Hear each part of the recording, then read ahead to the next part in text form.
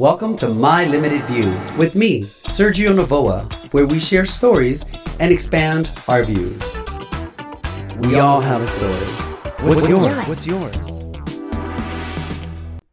Welcome back to My Limited View. I hope you guys are doing well. Something's going on with my voice. I'm not sure what happened. I did a show last night at the Improv, and this morning I woke up like this. So hopefully you can still understand everything I'm saying at the moment. Our special guest today is a local performer who moved here from the UK. And as I'm sure most of you are aware, there's this whole push in this negative narrative when it comes to transgender. And politicians have this misconception that people wake up one morning and just choose to want to be a different gender. And my guest today had a very interesting story and shares his process and the decisions his doctors made, unbeknownst to him, that later presented to be an issue once his body started to naturally develop. So I hope you guys enjoy this interview. And if you do, at the very least, I hope that it makes you think and wonder what that journey is for someone, whether they're gay or transgender or any other thing, anything that looks different from what you know to be true. And that's pretty much all I hope for, that you get out of this interview. If you like it and you can share it with other people, I'd appreciate that. So yes, again, welcome back. And here's my interview with my very special guest. So welcome my special guest, Seven Graham. And if you've ever seen this performer on stage, he is better known as 7G. Welcome, Seven. How are you? Hey, I'm really good. How are you today? I am good. I've got a little scratchy throat. I'm not sure what's happening, but but thank you so much for doing the podcast. You and I came in contact in the LA comedy scene.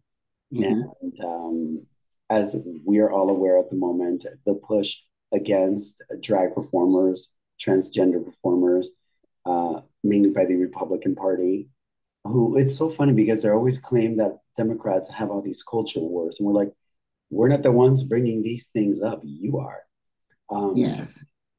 As a Brit, it's very interesting coming to the land of the free and then seeing all of these arguments about freedom and free speech and who's actually trying to restrict speech and freedom. One of the reasons I wanted to talk to you about it, because when we met and you shared your story with me, I think the biggest problem with people who are anti-trans is they don't understand. They think that one morning someone wakes up and just decides that they want to be a female or want to be a male or whatever the spectrum is on sexuality and gender identity. And you had a very unique situation. Mm. So let's go back in time. And oh my goodness. Oh, I know. But well, the thing is, yeah, my story is a kind of interesting one in terms of the trans discussion because the first words out of my mouth, practically, I knew that I wasn't the girl that people thought I was. You know, I was assigned female at birth, and I knew, you know, from my earliest memories that I did not vibe with female. That I just didn't connect with it. I liked boy things. I liked boys much more than I liked girls. I wanted boys to be my friends, not girls. I wasn't interested in babies and dolls and all of that stuff. I was very much interested in action and adventure and climbing, you know, when I could walk and climb and stuff, climbing trees and playing with trucks and all of that. I was at war with my mother through my childhood because she really wanted to have the pretty blonde girl with long hair and pigtails and all of that stuff and put me in party dresses. And I literally used to have screaming matches about putting on a party frock to go to a party. I just hated it. I wanted to wear pants and I wanted to look as tough as possible and have as shorter hair as possible. So that was my stuff as a child. And then but when you were born, yeah. What was going on when you said you were assigned female at birth? Yes. Give me a little bit on that background, like when you were born and just the genitalia things that the doctors did and all that. Well, I actually found out when I was 24, 25, that I'm intersex, which means that I'm biologically both sexes. but I actually did pass as female, as a female baby from this sort of genital point of view. Doctors have a range of acceptable sizes for how big or how small a penis can be, and how big and how small a clitoris can be. And my clitoris was big when I was born, and I do a very funny bit about this in my act. I was born with a big clitoris. Nobody gets excited about a baby girl having a big clitoris, but I was born with a big clitoris, but it was within the acceptable size to not be a micro penis. So they had no issue assigning me female at birth and thinking I was female. And for the audiences who don't know, intersex is, how would you explain intersex to someone who's Yes, heard those terms? it's quite complex as biology is when you actually start digging into biology. But basically, we're told that we have men and women, Adam and Eve. That's the original fairy story of humanity, isn't it? Well, there's actually a lot of people who sit between male and female and there's a spectrum of sex rather than binary sex. And the differences can be hormonal. They can be differences in terms of the kind of internal organs you have. There's many different intersex conditions, and I encourage your audience to please go away and Google it. There's a very good youth charity called Interact, Interact, Interact advocates who have all of the articles and the stuff that explain all the different intersex conditions. Mine is something called androgen insensitive syndrome, and I actually have partial androgen insensitive syndrome. So I was born with a vagina, which I now call boy pussy. You can call it vagina if it means you can stay straight, but I call it boy pussy. So I was born with a vagina. I was born with a large clitoris. But they thought I was female, biologically female. But then when I was 8, a gynecologist ran a chromosome test on me and discovered that I have XY chromosomes. So I have male chromosomes, and I actually had internal testes instead of internal ovaries. So I really am a mixture of both sexes. I really am 2 for 1. For anyone listening, you hear the argument about trans people and how they choose this. Here's a perfect example. I remember watching an episode on Oprah, and they had multiple guests, and they ranged from someone who had as I would call it, an innie or an outie, and who had a large clitoris. So this was a female with a lot of male testosterone. So her features were kind of masculine, but it was a woman, and her clitoris, she said it was an outie. It was quite visible. And there was another woman who outwardly presented female, but her testes dropped inside, so she didn't have ovaries. So she wanted to have children. She presented female, but internally, her body did something else. And I think people argue the whole trans movement thing. This is the stuff they don't know. Here's you were born as a child with both chromosomes, and your doctors selected female. Yes, this is the thing, you see, a lot of trans people, that they don't have such an obvious biological thing that we can say, this person is trans because of this. But, there's when you start digging into biology and what we know about the human body and science, like I'm an addiction expert and an addiction therapist, and I've done I sat on something called the Advisory Council on the Misuse of Drugs in the United Kingdom, which was a lot of scientists who advise the government about drugs addiction, mental health. And when you start really digging into science, you discover how much we don't know in certain really important areas. Neuroscience is one of them. Now, neuroscience is advancing massively year by year, because we have technology now where we can actually really get a look at the brain as it's operating in real time. But there's so many things that we don't know. I'm pretty sure that at some point we will start to discover some kind of biological, neurological basis for trans identity. We haven't at the moment, but just like for years, people were obsessed with, well, what made somebody gay? And, psychoanalysis really got into the whole idea that it was something to do with the parenting, a dominant mother made a gay man and all of that stuff. To pathologize it in some way and say that it could have been different. They could have turned out straight if things had gone right. Well, the same thing with trans at the moment. Trans people are experiencing many of the same arguments that gay people experienced in the 70s and 80s in terms of what's wrong with us, rather than just accepting that people know who they are. I knew who I was from the word go. I knew I wasn't a girl. you, I'm sure, knew that you weren't a girl too, as anybody in this audience had a sense of who they were as a person. And it's very challenging when you know who you are and everybody else is telling you that you're not who you are. It creates a real schism in your experience growing up, and it creates a lot of trauma and a lot of inauthenticity. I tried to pretend that I was a woman for years. I'd made a very good job of it. If you look at pictures of me in the aughties, I had long blonde hair. I looked like quite a gorgeous blonde woman. You know, when I sat on the advisory council of misuse of drugs, I had a female name and I looked like a gorgeous blonde woman. You know, so I performed femininity quite well, but I felt like I was in drag. Gotcha. And also, like you said, my how I understand and can connect with a trans person's journey is when I was a little boy, the assumption was that I would be straight, that I would marry a woman, and that I would have children. I Yes, of didn't quite course. have the vocabulary or the emotional maturity to understand that I was like, I find boys interesting. And I don't know what those words were. And I remember me having to go through that journey of recognizing, oh, I'm attracted to the same gender that I am, Mm, and how yeah. difficult that was. So I can only imagine how much harder it must be for someone who feels inside like something's different and everyone else is telling you otherwise. And again, Yeah. when you compare the gay journey and struggle to a trans person's struggle, I don't want to even put them on the same level. I feel that it's probably a lot harder. So when you were 8, they find out that you have both chromosomes. When how Didn't old? I didn't have both chromosomes actually. I just had XY chromosomes rather than XX. They were expecting to find that I had XX, but I had XY, and they discovered that instead of ovaries, I had testes. So So I then, had testes and a vagina. so yeah, so you have a vagina, outward presenting vagina, and inward testes.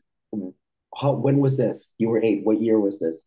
1977. So in 1977, there is no way. I mean, we're struggling with transgender issues right now.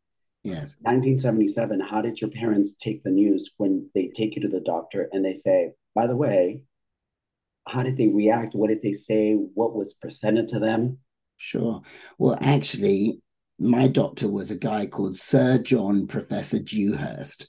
He was the world eminent gynecologist in London. He had medical students from all around the world come and train with him. He wrote the Guide to Gynecology and Obstetrics, which is called Dewhurst, and it's still called Dewhurst. That's the Bible. Somebody else edits it for him now because he's dead.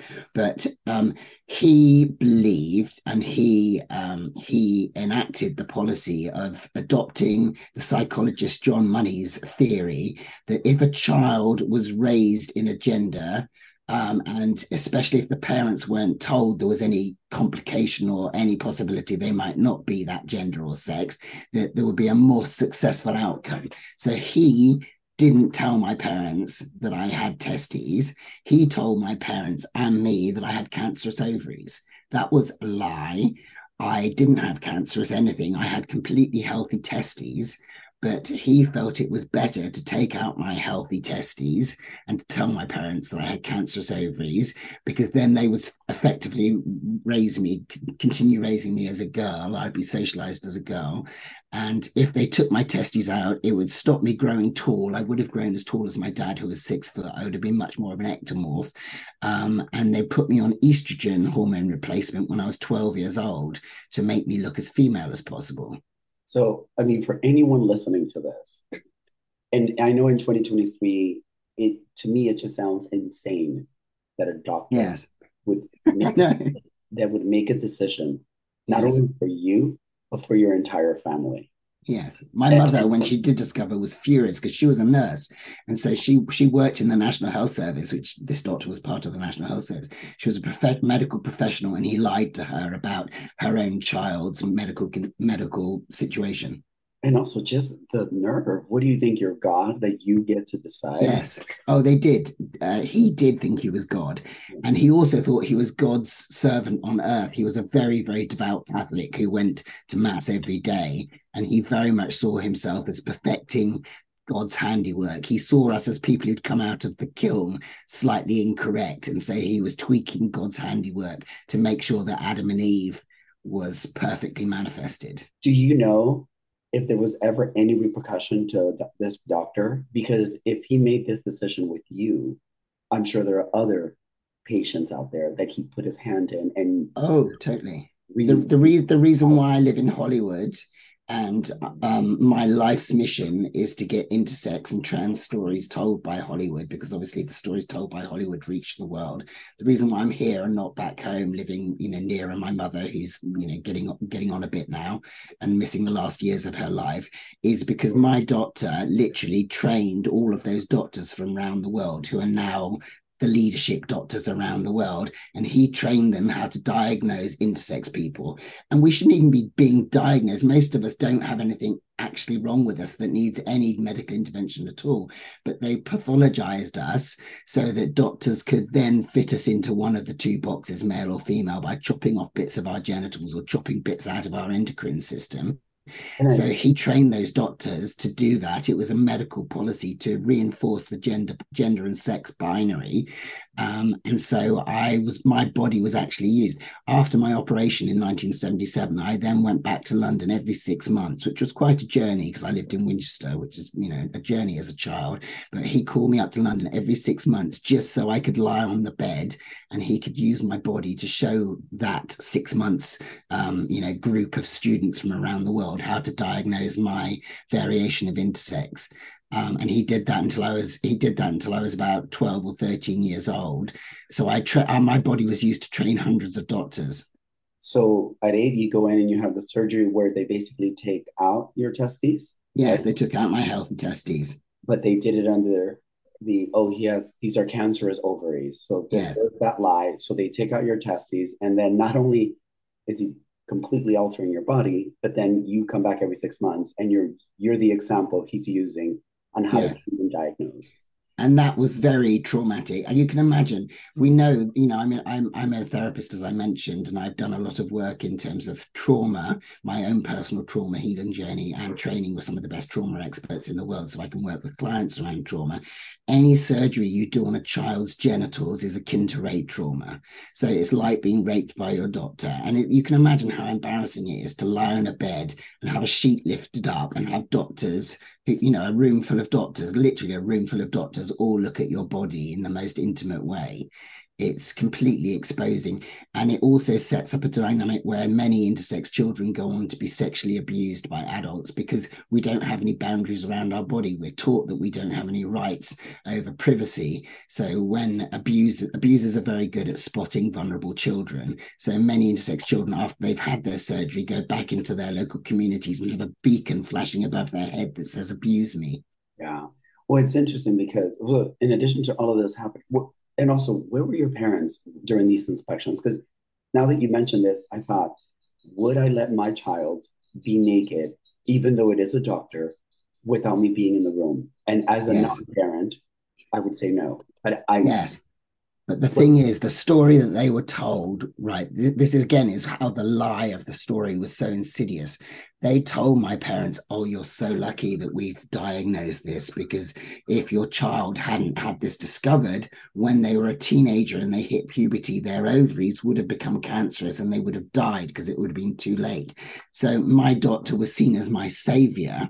And of course, when you have a savior dynamic with a doctor, if he says to you, "Look, we know this won't be very pleasant for your child, but they're a very resilient kid. They're bright. They understand this. Can we use your child in this way to train these other doctors? Then we can save other children." So literally, I was being sacrificed on the altar of, quote, saving all of these other children around the world, when in fact I was being used to train these doctors to abuse all these other children around the world. And on top of that, as you're going through this, you are not identifying as a female. At no point in all of those meetings with my doctor, and he always used to say to me, "Oh, you're such a clever little girl. It's so nice speaking to you. You're such a clever little girl," but not clever enough to respect with the truth, or not clever enough to actually say, "How do you feel about yourself? Do you feel like you're a little girl?" If he'd have ever said that to me, I'd have said, "No, I'm a tomboy. I feel like I'm a boy. I love boy things. I feel like I'm not a girl." It's really weird. So yeah. So at 12, so you from after your surgery around 8 till 12, you're basically going back every 6 months. Yeah. You said at 22, what is it that happened? So what happened was I must actually work this out exactly. It's either it was just after I finished university and I graduated in 93, so I must have been 24. I had a girlfriend and she started asking me lots of questions. So at this point, I'm still identifying as a woman, but I come out as queer at 17. I got my first girlfriend when I was 17. I thought, oh, maybe that's it. Maybe that's the missing piece. I'm a lesbian. I'm a butch lesbian.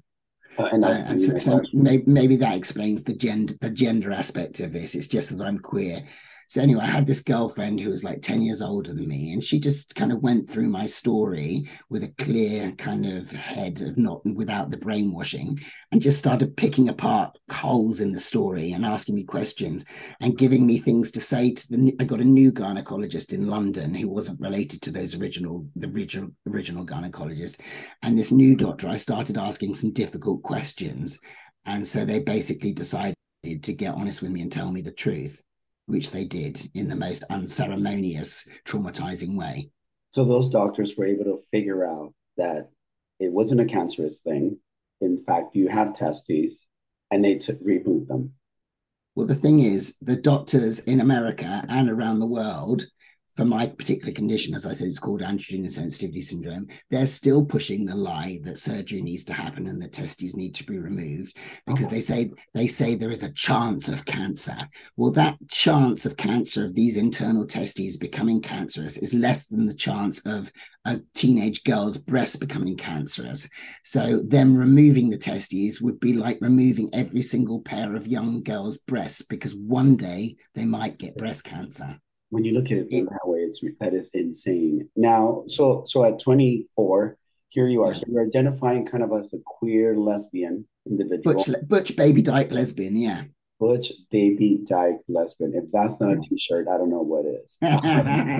So you are female presenting at this moment, at this time? I actually look quite similar to how I look now. I was going through quite a sort of butch phase. Okay, so at this point you've kind of come to accept kind of it's like, okay, I'm a butch presenting lesbian. This is the idea that you have. So what happens after that? They explain everything to you. What are the next steps and how you move forward with this new information? Derek Jarman came into my life a few years before I found that truth, and he actually died just before I found out the truth. So I didn't know I was intersex when I was friends with Derek. Derek Jarman is an incredible filmmaker. For those of you in your audience who don't know him, he discovered Tilda Swinton. I had the great privilege of hanging out with Tilda Swinton many times. I'm in Derek's film Wittgenstein, which Tilda was the lead actor in. Derek was an incredible human being. He was the first person in the UK to come out as living with HIV and AIDS actually killed him in 94. So for the whole time I knew him from I think it was either 90 or 91 I met him to when he died in 94. He had severe illnesses, emerging illnesses that eventually killed him. But the thing about Derek was he was a huge proponent of queer and writer about queer. You know, he gave amazing phrases that I still use today, like heterosoc. He described the society we live in as being raised in heterosoc, where all of the normative rules are, made by the straight population and it's tied in with patriarchy, obviously. But he was an incredible filmmaker, an incredible artist, and he helped me to become very positive about being a queer person who didn't have to fit into, society's expectations or rules about my gender or my sexuality. There was very much a division between the gay people and the queer people, and the gay people were in this group that went and had champagne with the prime minister and started the kind of political legal process of making changes in the early 90s. And then the queer people were the people lying in the streets and doing the direct action and refusing to live by the expectations of straight society. Well, it's interesting too when you look at the gay history, sorry, the gay movement in this country. It was the transgender people of color, queer people in the front lines. And I remember reading an article a while back saying, the wealthy gays, the gays that had, jobs that gave them power and money and titles, they're not the ones at the forefront. They're not the ones fighting the fight because they don't want to risk. They don't want to risk whatever it is they have. It's the people in the fringes, the people of color, transgender, non-binary people. They are the ones who make the movement go forward. And when you look Sure. at it now, it's the same thing now. I see younger gays now, and I feel like, oh wow, your ability to express yourself. I mean, at 21, I didn't have this ability. And Mm. even now, when I walk into a room and I'm in a space, the thought crosses my mind. It's like, oh, how are they going to react when they figure out I'm gay? And I'll see young kids, they don't care. They flaunt Mhm. it. They've got the nail polish, their hip huggers, midriffs, wearing jewelry. And I look at them and I think, wow, your ability to express yourself. I know, and I love that. It's amazing. Yeah. I'm wearing this T-shirt today for a song called "Troubled Teen" by the young non-binary trans artist Day Mori, incredible young artist, Daymori. And I've worked with Day. I produced the video for this single "Troubled Teen," and you know they're one of these young queer people who are completely themselves, and it's so fantastic to see. And they've got over 660,000 followers on TikTok. So TikTok of young TikToks. Look, how old am I? Of young queer people all around the world, young trans people, young non-binary people who are just not prepared to make the compromises. They just know that they have a right to be themselves, and that's beautiful and that's wonderful. And And I think that's the I other thing that's different as well. It's like back in 1977, when you started going through this, there wasn't this platform where so much information can come in at once. You know, no. when I remember living in a third world country, there wasn't a Will and Grace, there wasn't a Jack, there weren't all these shows that gave you like, oh, oh, that's interesting. That's kind of how I identify. Yeah. And I people choose ignorance. I mean, you look at what's happening in Florida with the books and education. It's like, why would you choose ignorance? At one point, this child is going to be out in the real world and they're going to Mm. have a rude awakening when they see how the rest of the world functions because you brought them up in a bubble. Um, so 22, you find out this new thing. How do you do? Because now you present. How would you identify the way you present yourself now? I am transmasculine, non-binary, and intersex. And if someone were to see you just standing across the street, Yes. what do you think in the limited view that people have of male and Yeah. female? What Mm. would they see from a distance? Male. I get gendered male like 99% of the time, even when I'm wearing a really tight t-shirt that shows off my 38 double D's. It's like I look so male with my facial stubble and you know my voice and everything that it's almost like these breasts dematerialize. People can't see them because it conflicts with their binary expectation. You know, as an actor in Hollywood, it would be much easier for me to have top surgery and to go fully trans mask. But the reality is, I've always felt more, you know, I didn't have the words when I was younger because we didn't know that non-binary was a thing. But I don't want to reject the feminine aspects of myself. You know, I can't, you know, I have got a boy pussy and I enjoy that, and I have got these tits and I enjoy them, the sensuality of having tits. Yeah, there are sometimes when I'd like to wear a flat t-shirt, and for the t-shirt and certain outfits would just fit better if it was flat. I know that, but these 38 double D's mean that I can seduce straight men still, which is fun. I like straight men, and I suspect quite a few gay men would be quite jealous to hear that. You know, having a boy pussy and tits, even if you look very male, means that you can still get some very hot straight men to show an interest, which is fun. Which is, I mean, you know, it's so funny because sometimes people bring up this whole thing about trans and sex and porn, and I feel like if you really look at who wants and is desiring and seeking out this type of porn, it's straight men. Because for the Yes. most part, gay boys, gay men are going to want male presenting. This is a huge generalization I'm making, Mhm. but most of the gay men I know want Mhm. men, want a penis, and want all the things that makes a male body. Mhm. Straight men, if we're going to use that term, you know, straight, there is a curiosity for them to have Mhm. someone who is female presenting with a penis or this combination. And the unfortunate thing for all of us is that Yeah. that's looked as a bad thing. And I Mhm. wish that they would just see, hey, there's nothing wrong with me liking this. But Mhm. with that means, oh, wait, does that make me gay? Well, if you look at Mhm. history about being gay, it's not a thing you want to be based on what Yeah. the societal pressures we have. So it's like if people would just let others be. And I think that is the biggest thing that I'm realizing. why do you care how someone chooses to dress? If you choose to wear a dress and you're a male, or you paint your nails, or you do earrings, or who cares? It doesn't Yeah. impact you in any way. Why do you care if someone is choosing to express their gender identity in a particular way? I feel lucky in a way because I was born a boy and I like being a guy. I like all the things that make me being a guy. I remember the Nice. first time I did drag for Halloween. There was a little bit of a speed bump I had to get over because, especially being Latino, this whole male thing, guys don't do girl things. Well, it turns out I make a really pretty woman in drag, and I was I like, bet holy you do. cow! Those I mean, eyes. it was actually very therapeutic for me to do drag. It was like, oh, Sergio, you're a guy and you are this comfortable with yourself that you can do this. And I wish that people would realize Mm. these are the things that happen when you expose yourself and you try things. You get a better sense of who you are. I didn't do drag and feel the need to be a woman the next day. No. I mean, but in drag, I want to be a fabulous woman. I wanted to be, I mean, if I can do Sofia Vergara in drag, I would do it every other weekend. But and that's the thing that I feel that people just don't realize. They have such a limited, uninformed view of the journey and struggle of a gay person and especially a trans person. Just read a book.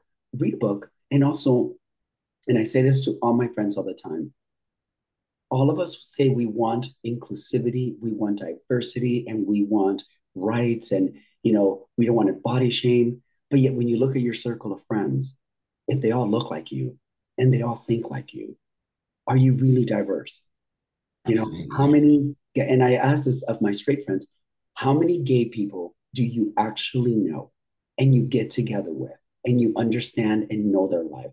Not just talking about pop culture or some singing diva. Like, how many genuine connections do you have where you talk to a gay person and you kind of understand their world? And I think if straight people would expose themselves to our journey, our struggle, and this is something that I've been feeling a little more motivated to discuss with straight people, and even in my comedy, of my reality is every time I enter a room, every time I go on stage, if there's a group of men coming toward me, it crosses my mind. How are they going to react when they figure out I'm gay? And am I potentially at risk? And Yes, is there a safety risk? Yeah. is there a safety risk? And I bet you, for the most part, straight men never have to go on anywhere and be like, how are people going to react when they find out I'm straight? Everyone assumes you're straight, and no one's going to chastise you for that.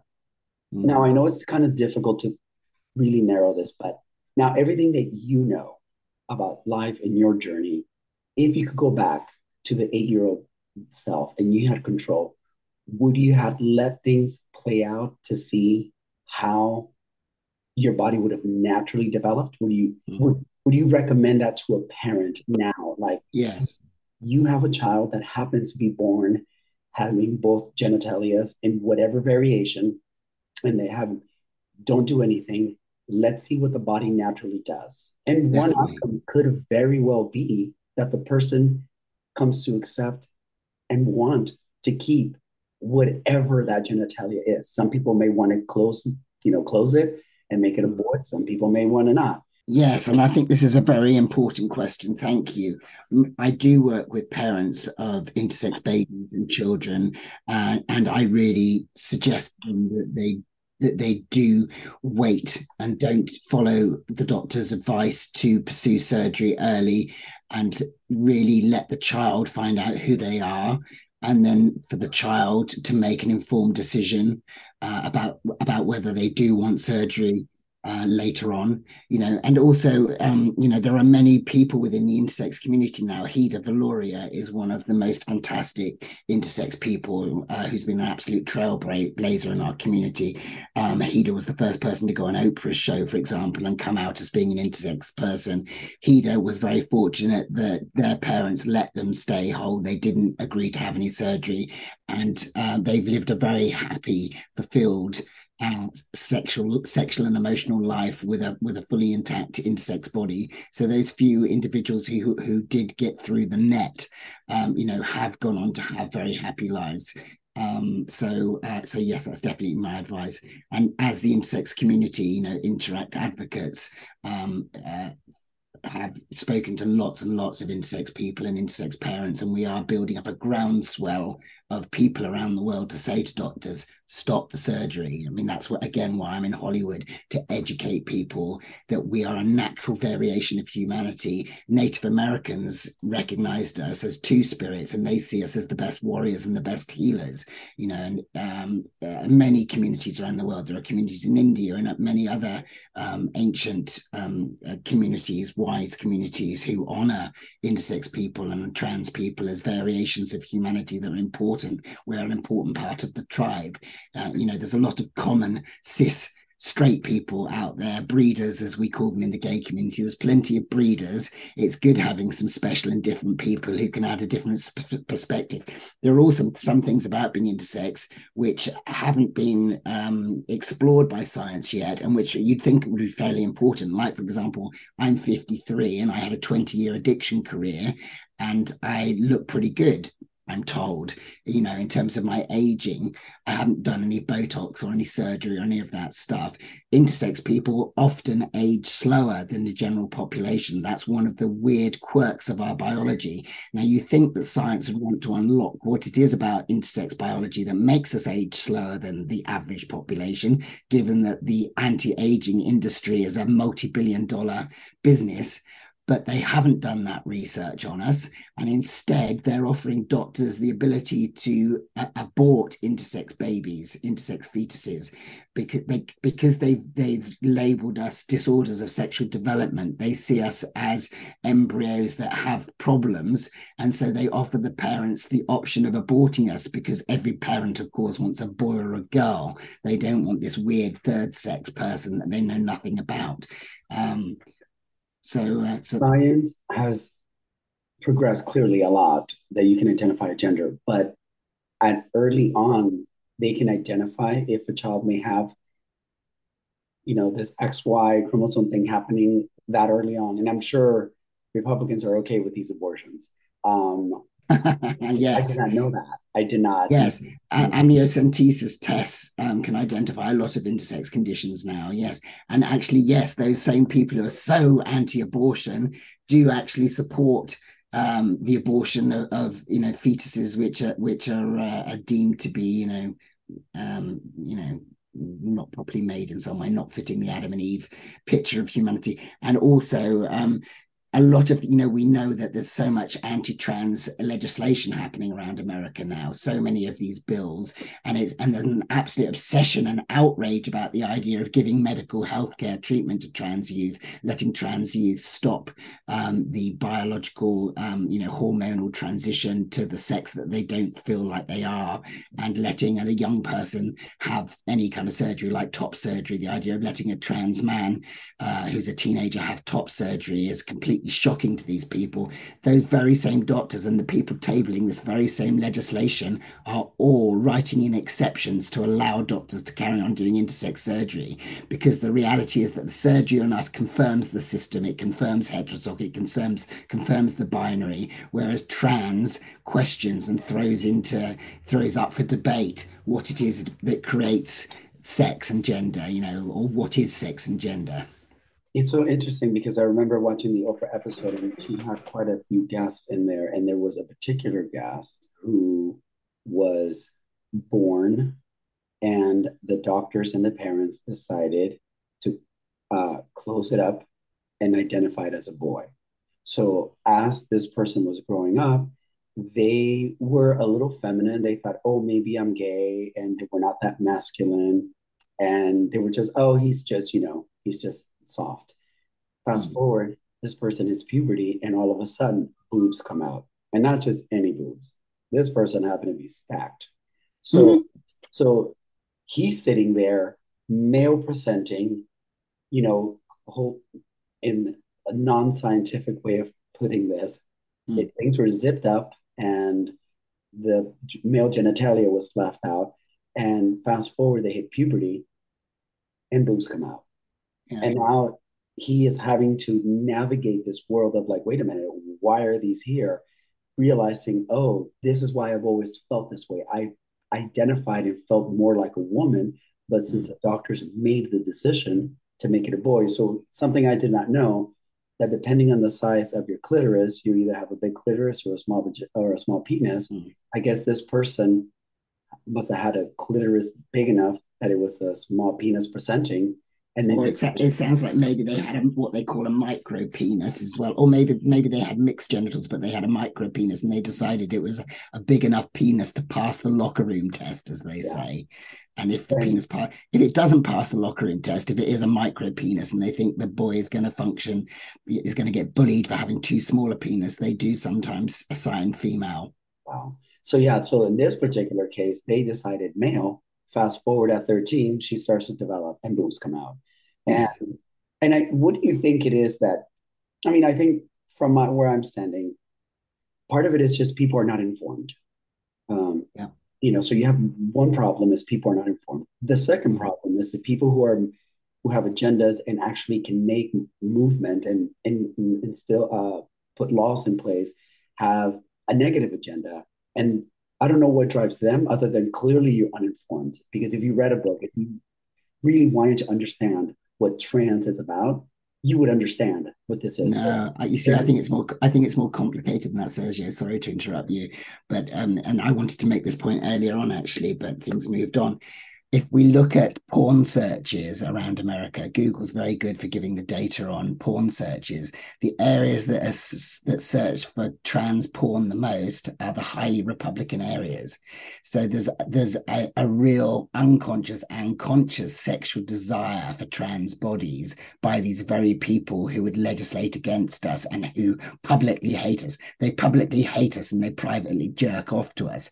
And this is why this is such a complicated and heated area, because we are battling with the unconscious and the reality of who we are as individuals.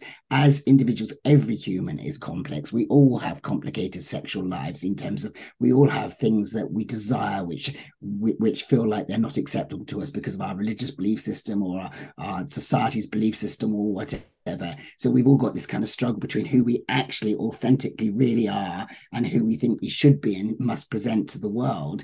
And because intersex people, trans people really press all of those buttons, which is why this is such a fierce debate and why it's so scary to a lot of people, because a lot of people are thinking, oh, am I man enough? Am I female enough?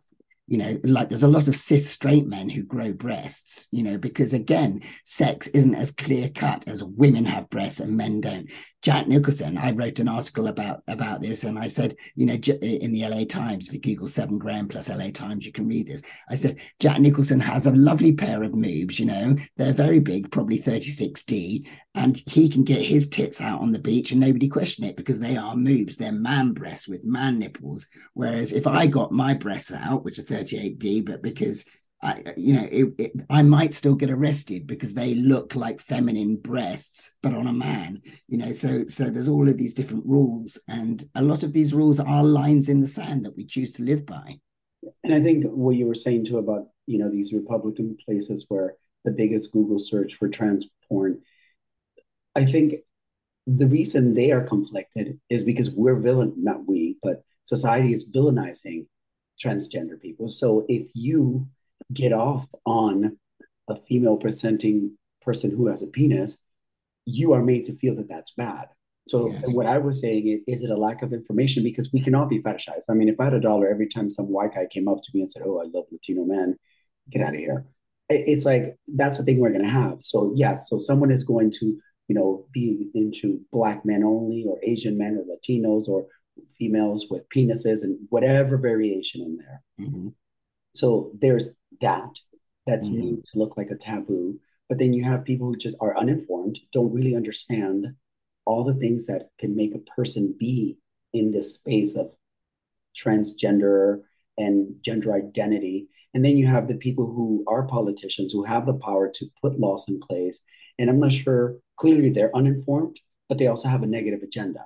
And I think Yes. this is because of that negative agenda, that guy in Oklahoma Googling, chicks with dicks or whatever fetish it is they have, that person is conflicted because they're not allowed to express the things they want and they learn to do it in the dark, which is something I think a lot of gay people and trans people, unfortunately, is a muscle we develop because we Yes. learn early on that, oh, wait a minute, what I am is not accepted. So we Yes. start to present ourselves in the way that we think society wants us to be. And that is a realization I've had within the last 2 years. I've had to filter and almost curate myself to a way that, oh, this is acceptable. You can behave this way, Sergio. And I didn't realize I've been navigating this since I was a little kid. I remember thinking in the second grade there was something different about me. And I remember hearing gay was bad. And when I finally put the two together, I was like, oh, how do I present myself so this thing is not bad? So every gay transgender person, this is the cross we bear when we're out in the world. We are constantly navigating, how do I present myself so I am safe? It's been an interesting one because I transitioned late in life. So the bit I haven't told you is that, so I was on estrogen from 12. I moved to America in 2015, and in 2016 and 2017 I started getting sick. I was putting on more and more weight, even though I was eating super healthy and going to the gym and everything. And I started getting problems with my legs, and especially my ankles, my Achilles heels, to the point that I was in pain every day. I could only walk like 100 foot without it really hurting. I didn't go to the doctor because I had so much medical fear that I put off going to the doctor, and I put it off for 6 months until one day my legs stopped working. I literally was walking the dog and I had to drag my left leg home. And then I went to the doctor because I thought I had MS. I thought, oh my goodness, I'm heading for a wheelchair. I've got MS. I went to the doctor and they ran blood tests on me, and they discovered that my body was washing the estrogen out. It was basically just getting rid of it. And so I had the hormone profile of somebody in their 90s. So they said to me, well, why don't we try you on testosterone, because your body's rejecting estrogen?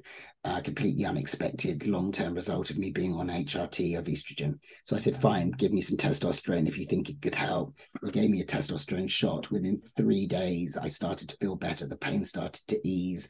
I then went on to make a full recovery, and I'm fitter than I've ever been my whole life. I cycle and skateboard every day.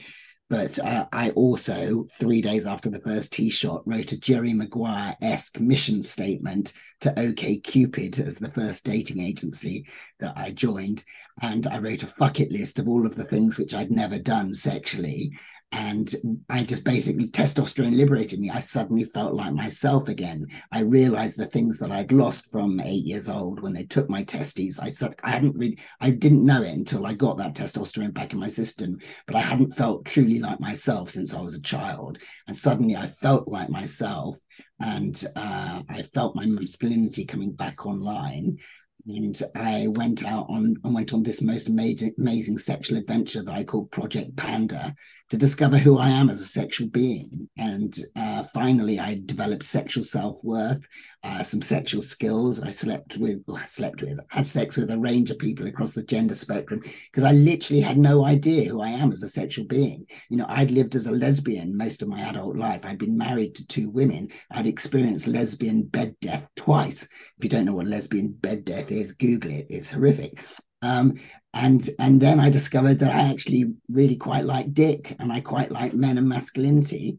And so I went on to Grindr, and I went on to more male orientated apps. And it's been interesting. You made a comment earlier about men and what people desire and everything. And again, I think one of the reasons intersex people are so threatening, when I went on the testosterone, my big clitoris started growing. It grew and it grew and it grew like Jack's beanstalk, to the point that now I really do have a penis and a boy pussy. I've got something for everybody. And, it's interesting. I'm able to have all sorts of different kinds of sexual pleasure and give all sorts of different kinds of sexual pleasure. So I see it as a huge gift now. I feel very kind of in my Kundalini sexual energy and power, and you really see that on stage.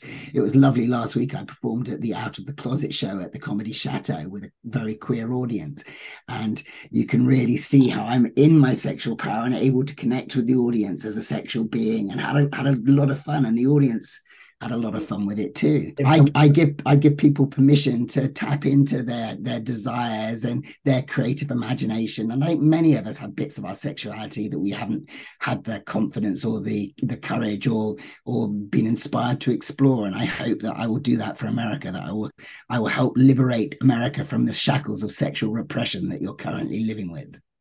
Well, yeah, I mean, and I think as a performer, it's especially doing stand-up comedy. Comedy, I think, is probably one of the toughest forms of entertainment because you write it, you direct it, you produce it, and you star in it. Oh, I have this short window to tell you who I am, get you Yeah. to get on my side and go along in this journey. And as Yes. a performer, I see so many straight white men go up and make gay jokes, and the Ugh. audience just eat it up and they think it's hilarious. And I'm like, interesting.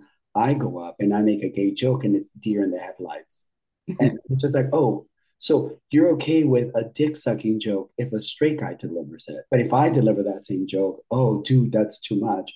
So I find particularly LA audiences, they're so politically incorrect because they laugh at a rape joke and things that are so awful, but they're also so touchy and uptight that whenever I go into a gay joke, they kind of freeze.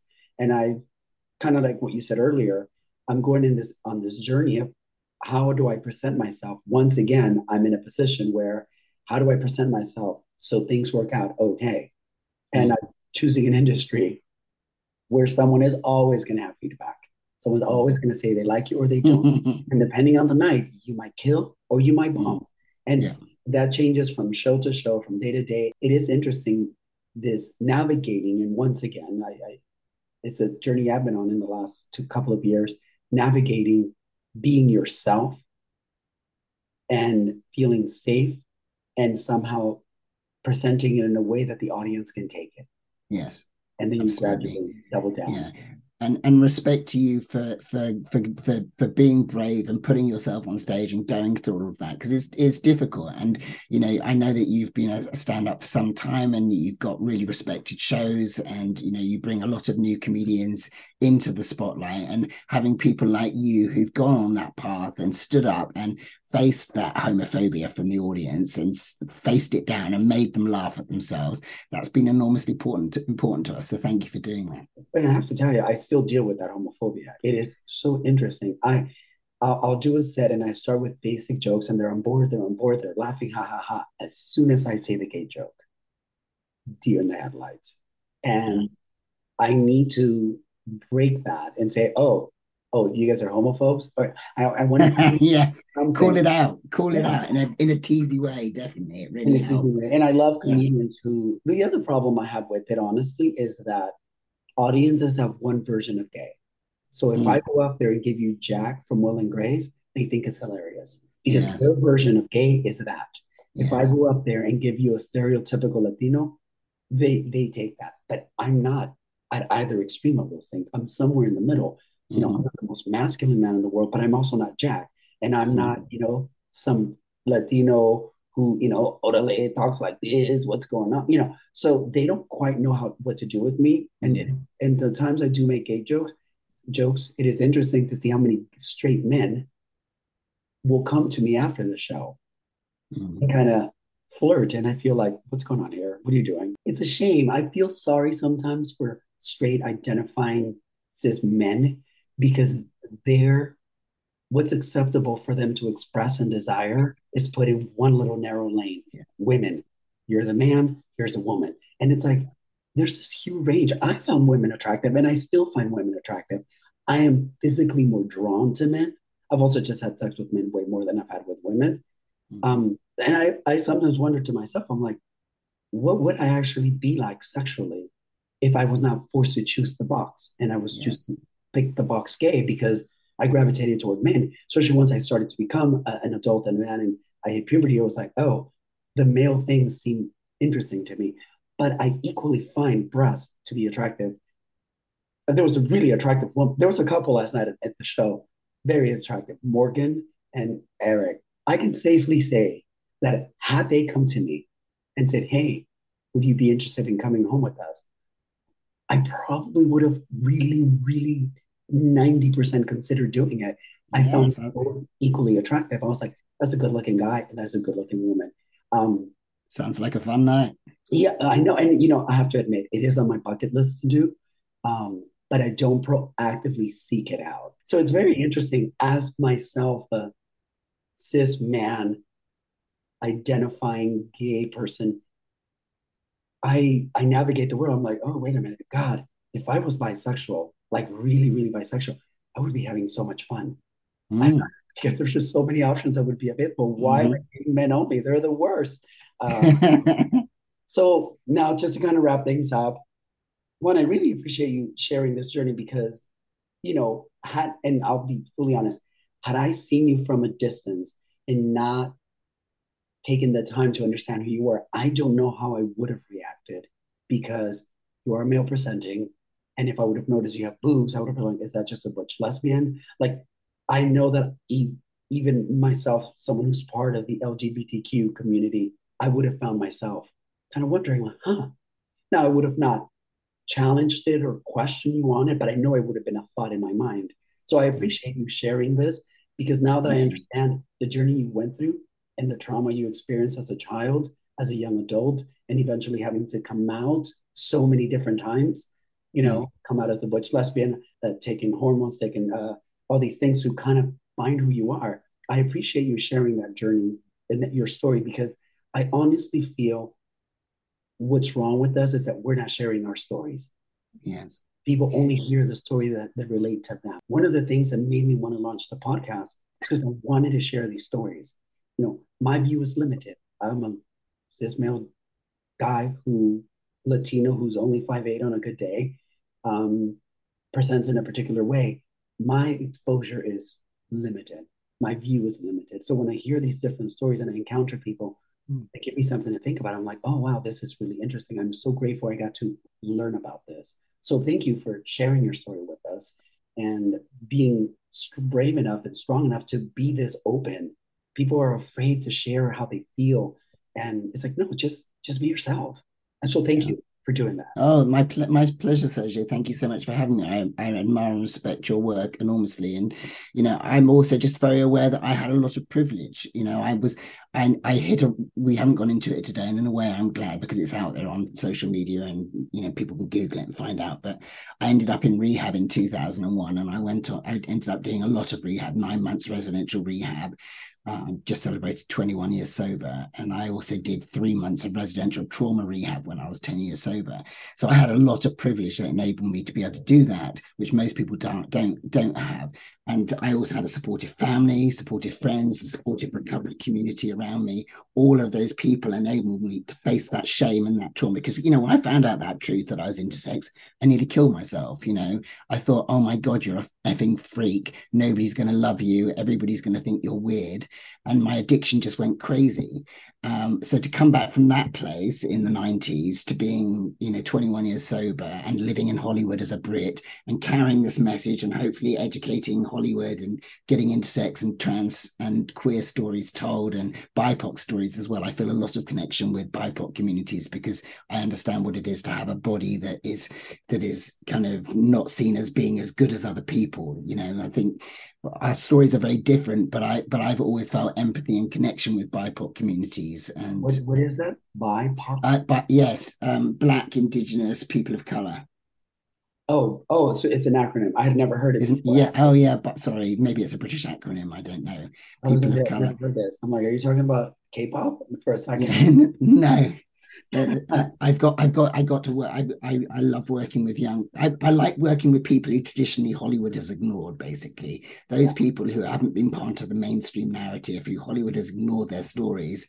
I feel empathy and connection with those people and want to uplift people so that we recognize the importance of all of our stories. And I very much have problems with the idea that the future is female. I think if we are to survive as humanity, we need to recognize that we are all spirits having a material existence and see our connections and see the strength of seeing ourselves as one diverse, very diverse family, and realize that this is all of our planet and we all deserve a share of it, and we all deserve to be listened to and respected and treated, as if we're equal, and to move away from this idea that this tiny minority of white, rich, old men are the important ones and everybody else has to accept the crumbs from the table. I don't buy into that at all. I believe that we're all goddesses, godex children, and this is our planet. It belongs to all of us.